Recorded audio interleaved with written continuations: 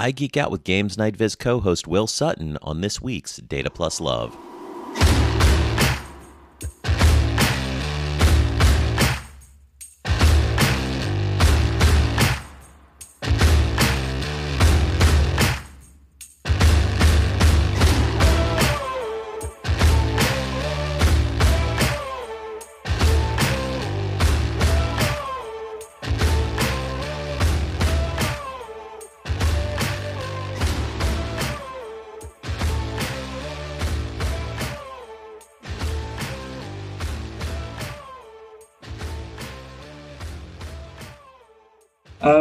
Yeah, probably good to explain how I came to sort of using like Tableau Public. Let's start there.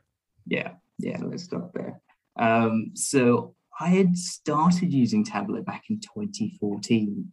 So I was working for this financial research company. We were looking at survey data, and we used Tableau to say, this is what you responded to in the survey, and this is like you compared to everybody else. It's quite a neat way of doing it. And it took me maybe about 5 years before anything really happened, until I decided I've been using Tableau for this long. How good actually am I at it? Like, I could understand how to make things and stuff. So it kind of led me down the route of like getting certified. And so when I was looking at like the professional like certification for desktop, which is now gone away, there's a lot you need to do in the time scale. Like, you have 3 hours, but it is a solid 3 hours of just turning out charts, isn't it? So that led me into like, well, you could just do Make of a Monday, and that's like the perfect like solution to it. You get a new data set you've never seen before, and you have like try and find some insights forwards, and that's pretty much the exam. And then it led me to think, okay, I can just do that. And there was a period of time where I made a mock exam out of Make of a Mondays, where you would do 6 Make of a Mondays in a row in 3 hours. I cannot tell you how hard that was to come up with like creative things towards the end, or insights. It was like, there was like this term of viz fatigue that I just discovered. Of like, I can't do that, man. That was seriously hard, and it made me just think, yeah, give me a bit more time to do this. So you're telling me you're a madman, is what you're saying? Yeah. Well, I was driven to like right, try and get the certification done, and that's why I thought, if I can do that, then hopefully that will work. And it did. It did in the end. So madness did pay off in the end. But so yeah, that certainly accelerated a lot of like visualizations being built by me back in the day. And then like after certification, I thought, well, it's quite nice. People here are quite nice. Everyone's like really like friendly and stuff. So I was like, I was in a good routine of doing it. And it's like, well, yeah, not having to do 6 in a day can actually be like a bit better. So I would just carried on with the project for a while, for quite a long time. And then I think it hit me at one point, like what I was trying to get out of it. So like, got the certification, great. It's like, I don't know whether you felt this with Make of a Monday. Sometimes like you just wanted to do a bit more with the data sets, or you felt like, I got to a point where I wasn't sure how much I was getting out of the project, or in terms of development skills anymore. I distinctly remember it. There was there's one of these visualizations about who responded to a survey, and it was the radial bar chart. And it's like, I know what you want me to do. You just want me to make those lines straight and those bars straight. And I then took a step back and thought, right, what am I doing this for? Where am I going with this? I think it's certainly like where I first really sort of engaged with Uzak, is in terms of like that sort of idea of like, this is what you love. And so I went away and thought, oh, this makes a lot of sense. And I think it's like a really like strong part of this, where if you know a topic, you're passionate about a topic, you can instinctively know like a bit more questions to ask, or have that bit of insight to add in to help people learn more about the topic, which then led me down the road of like, okay, I do a lot of running based in my spare time. It's like, can I just take some of like the things I find really interesting, like I'm passionate about running, or things that I find like really interesting, and just like put them out there as visualizations for people and see where it goes. Let me ask you about that. Yeah. So in terms of running, and I definitely agree with you, how knowing about the topic before you visit can definitely change your context and how you're thinking about it and the questions you ask. As a runner yourself, what are some things that you know about running that someone who's not a runner might not think about when visualizing it? Not so visualizing it, but it's more like some of the interesting like events I found were really really fun. So there's a thing called a beer mile, which it seems more like a college thing, but it's the and we had to do it as part of like our like running club sports day. Is where you drink like a can of beer, do a lap around the track, drink another can of beer. You do that 4 times, and my God, I did it. And it was really tough. Like, I couldn't believe it. It's like, I came into it thinking, all right, if we just go steady on the miles, we'll be fine. We'll get down like 8, 9 minutes, should be fine. No, no, no, no, no, no. I ended up like, I think just over 11 minutes in the end. It's like mad. And then I found there's a whole like world championship for this. And the times were incredible. Like, seriously incredible, like achievements. So you just like, people need to see this, or at least I need to show this to people. There's a great story here of like, I don't know how someone can drink 4 beers in this time, let alone run the mile as well. You know. I mean, there's a lot that's going on there besides the fact that you're considering the alcohol content, which is definitely a factor. Like for me, like about two in, since I'm 40, like I'd need to take a nap. But also the fact that you're adding a whole bunch of liquid to your body while you're running, and it's carbonated. So you've got all that going on while you're trying to make good speeds. That is a bizarre and interesting angle to look at competitive running. Mm-hmm. It's a horrible feeling as well. You're not quite sure what's going on with your body, and you just think, I just try and get through this as easy as possible. You know, speed isn't always the answer. So yeah, I found like quite captivated by like quite interesting stories that I thought that people can see running. You just go out for a jog. You know, there's actually quite a lot to the sport as well, like little twists on the sport that I thought was quite interesting to show and teach people about, I suppose. That's pretty cool. I appreciate your different perspective that you're able to bring to it from researching different angles. Let's go back to talking about Makeover Monday and sort of how you were looking for something more out of it. I know for me, I think I rubbed Andy Kriebel the wrong way once when I talked about Makeover Monday as something for people to grow out of eventually. Because I Mm. know, particularly in the sort of later years of Makeover Monday, there was sort of a lot of maybe perceived friction on my part between folks that were wanting to get inventive and try exotic chart types and that sort of thing, and Makeover Mondays hosts as saying, "Hey, no, no, no, we want to see you create best practices things." And there's sort of particularly there's like a risk reward matrix, especially when you're sort of newer to the community, you're not as well known, you don't have as many followers, not as many people are seeing your work. If you create best practice vizzes, not a lot of people are going to recognize your work because it's not sort of doing anything unique. It's not particularly different. So there's not it's not really drawing eyes. So the temptation is, oh, I'm going to make a massive radial out of this, and then it Yeah, looks like yeah. something interesting, and people see the interesting thing, and then they follow me, and then later when I'm doing something that's maybe not as flashy, they'll actually see it.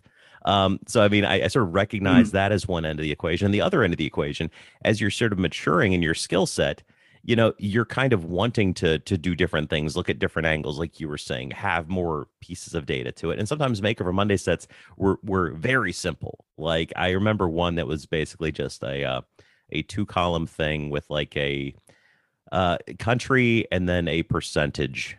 And like that was the entire thing. And I'm like, well, this I'm going to create something very uninteresting out of this, and I'm going to end up trying to amuse myself doing something that I find to be uninteresting. And then ultimately it's going to be like kind of, so why not just do something I'm interested in the first place? Yeah, yeah, exactly. And I think sometimes, like with these community projects, there is, yeah, I really have a lot of time for like Makeover Monday and what it did for me as a data analyst. But yes, there is that point where you think, what can I do with this? Where can I add my twist on it? And if it's a topic you're not very familiar about, there can be a lot of time to go and like get up to speed on that. There's also like the cases where you, as you say, you just want to try something different, and yeah, being sort of hard line for that, saying no. But actually, like from the work I've done since then, I actually find that some of those creative charts, things like when you're talking with Sam Parsons and CJ, like those ones really like catch the eye, and then you can bring them in to actually like address most of the other story you've got on show. So there is definitely like a fine balance. It's not always just about this is what you have to do 100% of the time, because different things will work for different audiences. And I think that's something I really like about data visualization, is that it's about trying different things with different people. So I have a group of stakeholders. I'm just sort of like trying things with them. Like they don't know it, but I'm trying different things I've picked up from the conference. I've like, we'll see how this goes. If not, I can try something else. And it's just about that. Because you don't really like, I think there's a part of us where we're all like, this is what best practice is. But also it's like at the end of the day, what works and what gets the attention, gets the buy-in and the engagement. I was like, I suppose throughout my career, sort of described it as like some stakeholders just like shiny things. Whether that shiny thing is like Tableau itself as a product, or a specific piece of work you've done that really sort of takes hold and stays with you almost throughout your career. Yeah, I think there's definitely like a balance to be had. I definitely agree with that. And I think I think best practices, the thing about best practices, I think, is that I think they're negotiable, and I think they're evolving. I think Mm. what is best practice now may not be best practice in 20 years. We've got evolving technology, we've got evolving understanding, both from the practitioner end that we're on, and then from the recipient end that our audiences are on. I think stuff is always changing. So I think what may be a best practice now may not be a best practice in 20 years. And I sort of applaud people that are willing to challenge that. You see people like Tuan who are out there like creating brand new exotic charts all the time. And, I'll tease Yeah, him did about it and you? saying like, hey, there is no use case for this. It's like There, you've there created, definitely is. There definitely is a use but case for that neon one. Um, absolutely. Yeah. I mean, that's the thing. It's like he's pushing the boundaries, and it's not for everyone, clearly, and not everyone's going to get it. And it's not always useful. But if you find the correct application for some of those exotic chart types, you're going to get audience engagement in a way that you could not have gotten from a more conventional chart. And that's one of the challenges working with, clients, for example. Like, not that I use exotic chart types at work, but sometimes I may have to take a less orthodox way to approach a question to first, match their understanding, because different people are different levels of understanding how stuff works. But also, I want to create something that is engaging and creates enthusiasm. Like, that enthusiasm gap can be the biggest obstacle, because you can make something that's totally up to spec and is everything that someone asked for. They tell you they love it, and then they never look at it again. yeah, yeah, and I don't we all hate that? At least it's a learning curve. You can take something from that. But certainly, I remember the first time I introduced some stakeholders early on into like the Sankey chart. Yeah, this was back in the day when you had to make Sankeys with lines. Before there was the like again like blog post. I think it was is it Jeffrey Schaffer? I'm not quite sure. But yeah, that was the first one, and that got a lot of people like talking like what it looked like to them. Not so much, but it was like the first time you had a lot of conversation, a lot of eyes on something that I had done that wasn't like probably the best practice at the time, but it got on talking, it got on engaging with the work, which is like all we want to do in terms of like pushing like data visualization or them to see the analysis really. So let me ask you something about your work. I was scrolling through your portfolio, and even though I misattributed something to you, I noticed something that I thought to be a little unusual, and I don't mean this in a negative way, is that your charts are predominantly white backgrounds. And I see the temptation for more and more often people to lean towards darker backgrounds. And I don't know the drive behind it. I think in some ways it can look slicker. In some ways, it might be serving actually as a distracting element, depending on the case that you're using it in. What's sort of behind sticking with white backgrounds primarily? So I think in times I feel like I've got a mix. I think if it's like a default sort of standard colored sort of chart, I think it's just generally white for me. I think that's fine. It's easy on the eyes. In some cases, if I've got a very like, there's a like very sort of color lens to it. So like the one I've done about snowflakes, you expect snowflakes to be sort of white, transparent. So like a dark background really does help. Then it kind of sort of blends in with that mood, sort of like a dark winter's night when just snowfall sort of starts up. Um, yeah, I think I've sort of dabbled more dark lately. but I was looking at doing something again with an art background. I was like, am I doing too many? Am I doing it because it sort of seems popular, or is it the right choice in this situation? So I think generally when I'm picking darker backgrounds, it's generally like a color inspiration led or something that will really help like make the marks on the screen pop out a lot. In other cases, it's yeah, I think that's mainly it. It's like just trying to make the story, the background fit in the story and make everything in a quite contrasting way in terms of accessibility. And like using some of those those little tools online, you get to see here's a bit of text on a dark background. You can see it. So I think I'm quite led on that sort of part as well. I know for me, I'll go through it on a personal project, a lot of trial and error, figuring out where I want to be with something. Like, I want to avoid the idea of having like a default background color. Like, I know, like, I consider white to be like a blank canvas, and that's okay. Like, sometimes I just need a white black background. Other times I'm like, you know, maybe this can be slightly tannish. It's like adding Mm. some tonality to it can make your other colors pop, like you were talking about. But I've definitely wanted to resist the temptation of sort of embracing like a sort of oh, this one should probably just be black. Like, I seriously, I just did we'll get into this topic, but I just did a Mega Man viz, and I Yeah, really struggled with the color scheme for this because turned Mega out Man, great though. Like, it worked out for me, but it's I went through several iterations trying to figure out what colors to use, especially since I knew I wanted a color in there that was representative of Mega Man. So you kind of got a blue and like a teal, and yeah, then yeah, trying to figure yeah, out what played with that in a nice way that also sort of said Mega Man. And ultimately, I ended up finding a really nice desktop background that's scraped out of Mega Man 2 directly, since that's my favorite yeah. in the series.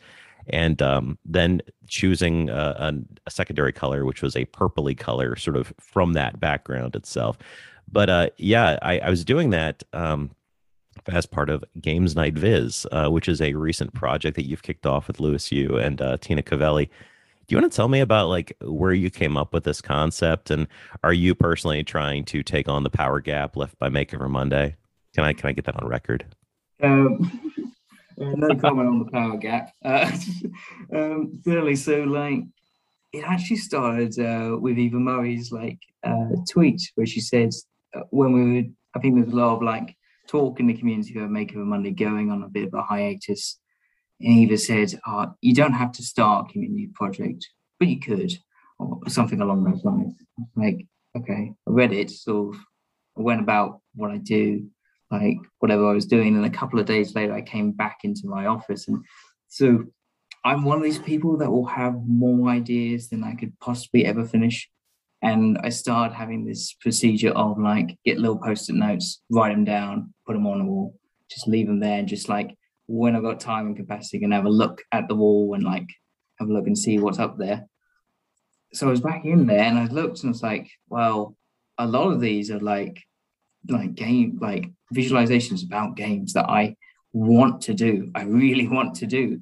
And I've got in some most of the cases I had the data. I just either couldn't work out how best to visualize it, or it was a case of like there's going to be a lot of work involved to get this done. And I thought, well, I'd seen also what other people in the community done around like making data sets available. And I thought, well, I could structure a project around this and then like pass it on to the community to say, like, here's what I've tried. Maybe someone else out there can go and make something really fun out of this, or like have something like new to their visual. Because I really want to see this stuff at the end of the day. I mean, most of this stuff I'm putting together is like, I just want to see how it looks at the end of the day. And I think from that, I then sort of like structured like, okay, so like how much can we actually do? And I figured out, so I could put some themes to this. And then the ideas just kept coming of like, oh, you could do this game. Like, so our first look was around like characters. So the themes kind of follow a little trend. I haven't kind of revealed all the themes yet. Kind of keep that little secret to myself. But so you pick your character, it's sort of like Jumanji, you pick your character at the beginning. So I was thinking, oh, there's loads of data around like sort of people's favorite characters. You pick a character and say like Street Fighter, they fight each other. And then I was thinking, well, this is getting a bit too video gamey. Where are there other games we could look at? So it's like, oh yeah, poker players. Like you are the character in a sense playing poker. So I thought, so then this really came together. And I was like, great, I've got like one idea or one like theme done. And from that point, I then went and spoke to a few like special people in the community, like got their feedback on it. I really appreciate that. Like from my perspective, it was very much like the introvert kind of like standpoint. Have you really overanalyzed this? Like, and I had looked at sort of like all the other community projects I had taken part in. There were so many things I liked about them in different ways. So things like a lot of it's like Iron Quest, you have like a board theme. That was a great place to start. The accessibility part of like Makeover Monday, where you had like a reasonable amount of data sets you could pick from. Things like also things like prepping data. We need to talk about that, but I love prepping data. They are great. They have allowed me to learn Python in a year better than any course or anything else. So I have a lot of time for them. So I was like, oh, that would be like great if I could try and include some things I've learned in terms of, so get a data set and then prepare it in a way. And then that can be part of the challenge. So yeah, there was a lot of things going on. And I suppose I needed these people just to say, I'm not going like too overboard with this, too far, too mad with it. And they were all really like super supportive about the project. And then I contacted sort of Tina and Lewis, and that's like when it went like really went to the next level in terms of what we had and what we could do with it. And they were really like helpful. Like I could not wish for like two more like inspiring, like creative people to help me with this project, because they're so full of ideas. I was very conscious of this just being me, my perspective, the era I've grown up with games, and it's like we have these other people now that can bring their perspective on things, and it really does like broaden the horizons. Because yeah, I know like my gen was like N64 to Xbox to that's it, and I know there's so much more out there from that. As I've So that's where we demonstrated, are I'm today. old and played Mega Man when it was new. So, yeah, there's definitely actually N64 was when I started to miss out on video games. So I think I got an original Nintendo when I was around 8. So there's that movie 8-Bit Christmas that's out right now, which is very, very much like my childhood. Then I think I bought a used Super Nintendo off a friend, stuff like that. And then I didn't have anything until like a Sega Dreamcast that I bought when they Oh were yeah. already starting to fail. So it was already on its way out. This was the death knell of Sega as a console producer, and I got one for like $100 when I was in college. And yeah, I've traditionally picked offbeat consoles up until now, where now it's really hard to not pick a console that's successful because between Microsoft, Sony, and Nintendo, they're all producing very great stuff. And whatever you're into, really things get oddly tribal, and that's the real exotic thing about, I guess, video games in particular. People get very loyal to brands. But yeah, Mhm. I'm just a big fan of games in general, whether it be video games or board games and other kinds. So I'm really excited about your project. I've actually done 2 game site visits already, Yeah, one thank using you. your data set and then one with my own. So yeah, I'm excited to see where you go with next month's challenge. Do you want to tease that yet, or is that still in the works? Definitely teasing it, because I've been working on it quite a bit lately. So after you pick your character, you selected your character, you then enter a world like a games world. So this is all about like different worlds, different maps, different places you could go. So I'm doing some more collaborations. I found really like interesting website hosted by Liam Brown, C. Liam Brown, where he has a battleship that you can play against like a computer, and he's really kindly let me have the data behind that. So it's like, oh, great. So that's going to be part of it. That's Uh, cool. yeah. And then there was one of the projects I had on the wall that I've finally got to, and it's been like a real mission. Like if it wasn't a passion project, I probably would have given up. There is, so I suppose I take a bit of inspiration from real world fake data and just kind of make it my own sort of fictional data. So I found that you can find all the characters in Skyrim, and you can sort of trying to build like a kind of like a census, if you like, a whole population of Skyrim, like all two and a half. Like I found 2,500 people. It's like, oh, okay, Wow. so we know their genders, we know their race, we know what class they are, we know how much health they have. So yeah, really interesting little data set I'm working on there, trying to bring that in. So, but yeah, I think the plan is again to have quite a few data sets, and this is really part of it, just to sort of spark an idea a lot of the time. So often you like that point where you've got to like the project, you've got to the data set, and you can't find anything there. And I try to emit that as much as possible, try and have some more ideas going to help people along the way. So I know like Street Fighter is not for everybody, but we've seen other like this has come out around like say Super Smash Brothers, or I think it was DC, the DC sort of like combat game. I can't remember what it's called, but it's a very sort of similar game, but just different characters, and it's like true to that person or like the games they've played in the past. So, which I think is like really nice part of it. So I actually created a meat space viz recently of the Legend of Zelda overworld map using Legos.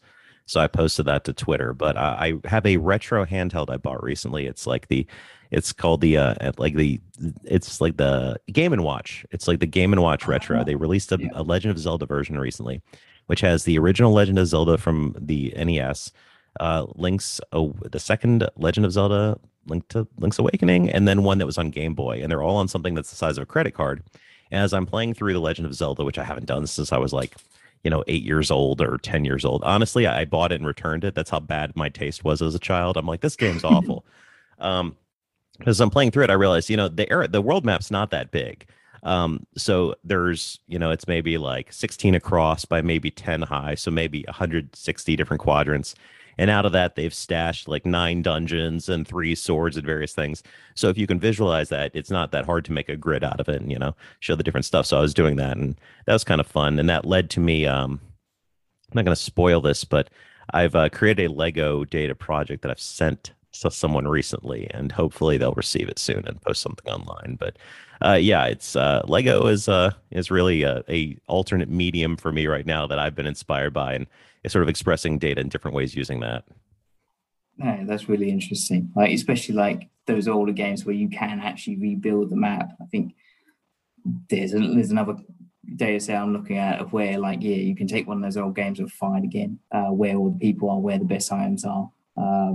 Yeah, yeah, those old games like um, you always forget. Like this is one thing over like the last sort of like couple of years is I actually had a lot more free time and spent a lot more time going back over games that I'd played way back when, and uh, so much fun. Like the nostalgia you get of it, the great feeling you get of it, and that's largely like a part of it of like why I wanted to sort of bring this back because it gives a lot of joy to me, certainly seeing the stuff, but also just the memories I had of playing it back in the day. It was a great time, when you were young enough that like you could have all the time to play those games. You had no less responsibilities, much less responsibilities. I mean, you may only could afford 1 or 2 games, but you loved them all the same. So Halo Infinite has come out recently, and I've gotten into the multiplayer of that, which is I haven't really played Halo in any real capacity since I was in college. Like I, maybe touched on it here and there, but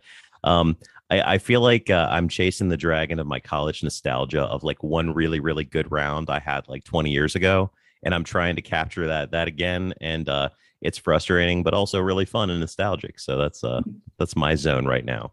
absolutely. I think for me, I was playing a lot of Halo 2 with one of my like best friends, Sam. So and then this was probably actually one of the first times I actually got properly introduced to data and visualization when I think about it. So back in the day on Halo 2, you had a place called Bungie.net where you could go and you could see all the stats from your games. You could see different maps. You would have like heat maps of where people died and people killed you. So this was like a really interesting place of where you had data.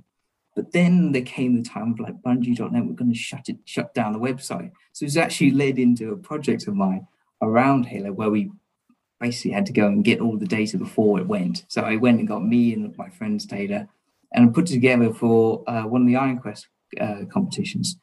And at the same time, it was around, I think, Christmas time, I had been playing like Halo the Master Chief Collection, which is the collection of all the Halo games.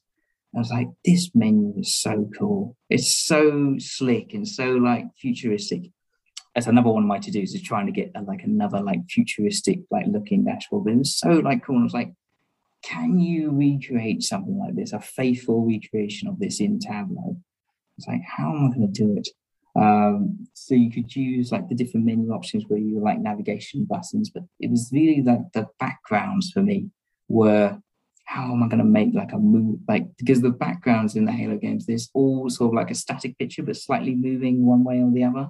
It's like, how are you going to do this? So I ended up finding the videos and making like 20-minute loops of them, putting them on YouTube, then embedding them behind the visualization. So it's like every time anyone sees them, like look away for like 5 seconds while the video loads, and then look back. It's great. Couldn't get the music on there just yet, but I was really pleased at how like there was an idea of like trying to make just a specific design and just going out. And I think I got like a very good, faithful reproduction there as best I could do at the time. But then also having like the context of our own data was still there, and it was still like still memorable to us. And it just shows how like bad I was with my friend. Like I was bad. He was the one getting the kills, and I actually think most of the time he just killed me. You know. But you had fun, and this was part of your friendship. So like this is part of your shared memory, and it's in a world where increasingly less and less we get to spend physical time with people that we're friends with. You know, we all have friends all over the world now, or you know, you have someone that you're friends with that lives, you know, 100, 200 miles away. In your case, 2.5 hours.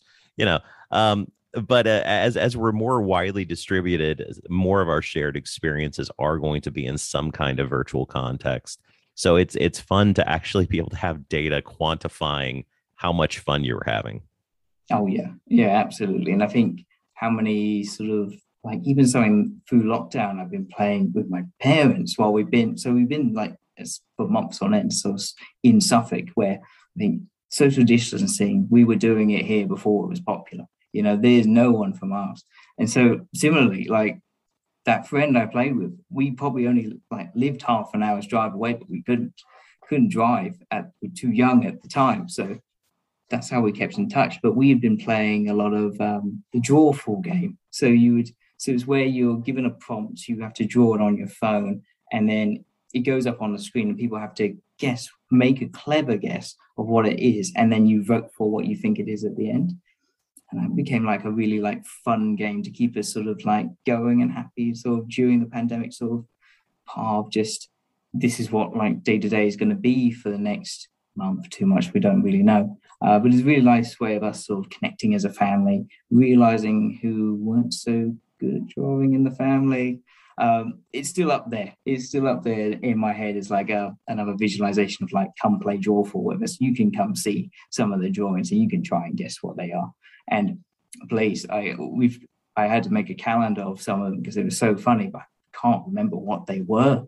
In some cases, in most cases, like not sure what it's meant to be, but it's like, yeah. This was all part of like just keeping together and like keeping the joy going, I suppose. Like that. I've always enjoyed stats in video games, and one of my favorite sort of it's not really a franchise, favorite publishers for that is Telltale made story games, and even though they've recently gone defunct, they touched on it was all franchise material. So there was like Telltale Walking Dead, Telltale Batman, that kind of thing. And I mean, these are things that could run on an iPad or an Xbox, anything. So you can pretty much play them anywhere.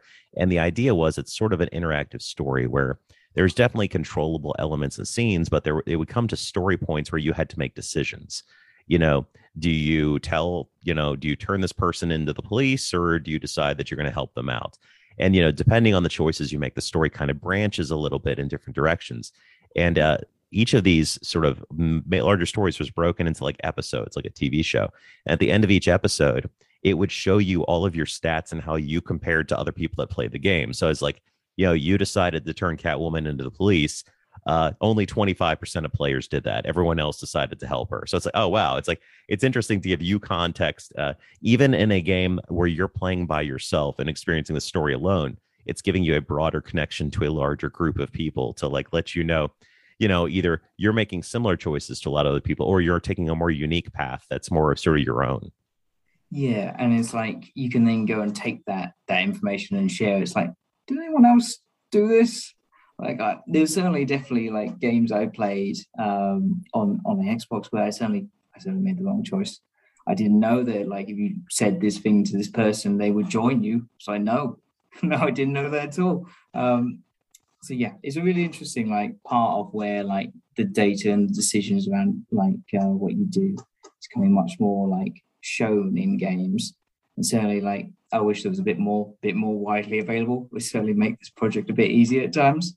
But even things like I think you mentioned you were like interested in Resident Evil. I was like, oh, there is sites there for Resident Evil that have like data of like how people how people didn't quite succeed in the game compared to like a different monster or a different weapon or something. And yeah, really interesting stats. I wish they would just like make it a bit more available for like guys like us to turn to cook jazzy visualizations or I think it'd be fun. I think it'd deliver a lot of value to them. I think I've recently, I mean, video games have always been sort of a background hobby for me. And for years, my kids that were really young. So they were something I like might get to do like an hour a week or something. Now my kids are older and they've got their own activities and I don't constantly have to worry about them dying. So it's something I can, indulge a little bit more in the evening around the time they're going to bed and stuff. But I was listening to a YouTuber, Chris Reagan, who's a big gamer, and he was talking about how um, he's a big fan of, I guess, Halo in particular, and he's talking about how a lot of people look at a game like that and think of it as, oh, it's like a combat game. It's all about shooting things and violence and stuff. And he's like, no, it's really like a physics engine and a problem solving. It's essentially like a problem solving puzzle. And it's an evolving puzzle that's always changing. And your question is, oh, there's a bad guy over here. He's driving this vehicle towards me. What options do I have in terms of the physics of this game that give me a higher probability of succeeding? You can try to fire your gun at him, but he might be faster than you. You can try to grapple and take his vehicle, but he might die, that sort of thing. So I'm like, that's a really interesting way of looking at it. And that's true. Like that's one of the things, you sort of learn by playing games. It's like, I don't feel like I know how to shoot a rifle better from, playing Halo, but I do feel like I understand better that, you have to track ahead of things or, to be aware of your surroundings and to constantly be in mode and that stuff like that. yeah, and there's a sort of like decision matrix you can do, and sometimes like the best option is to not do anything and sort of stay like quite secretive. There's many times where I mean, you're just playing the game. I just wanted to get like you could drive the car, you drive the Warthog, and I just wanted to get it into places that you really shouldn't have a car. That was got quite a lot of fun for me. You also saw a lot of times where people would glitch in the game where you would do this thing. I think it's called the super bounce, where you would like they would jump on this sort of like bit of pavement and then they would fly up to the top of the map and then they'd be up there, and you would no chance of getting them. It's like I need to learn how to do this, and I never did, and it's like, well, it didn't matter for me because, as you say, like I would not be very good because when the sniper rifle's there, it's so small and people move so fast, and I'm like so slow when it comes to it. So it's like I'm just literally telling him I'm up here. That's pretty much. I'm like just like waving to him like from like up here, like hey, I'm up here. Stationary target. Yeah. Come get me when you found the sniper rifle. Cool, thanks. Yeah. Well, this has been a lot of fun for me. Before we wrap up today, I wanted to ask, is there anyone you'd like to shout out or anything you'd like to promote? Yeah, certainly would like to promote where I work. World Remit, we're based in the UK. We're like a money transfer provider, but we've got a great analytics team, and the team is growing. It's still growing, still looking for people. So if anyone is in the UK looking to do a bit more, join a great team of analytics, then we'll be there. We'll be happy to hear from you. Also, of course, obviously, shout out to the community. Like, I cannot tell you how much, like, through my time, like, I've really appreciated all the different people in terms of just everything people do. From like just making like visualizations day in day out, making great like blog posts and content for us all to like just learn from, and also just those people that just like maybe you don't have enough time, but you just come in, just sort of support everybody sort of day to day, and just check in with people and just say, oh, this looks great. Those people, like, really appreciate them. Also, just big thanks to you, Zach, for letting me come on. Hey, man, look, my pleasure. You're giving me content. You're doing me the favor here. I'm not helping you out. So I really appreciate you coming on, Will. Yeah, yeah. Well, anytime, Zach. And you know, who knows? In the future, if you're over here, I'm over there. Let's grab a beer sometime. It'd be great. Sounds good. And let's talk again soon. All right. Take care, Zach.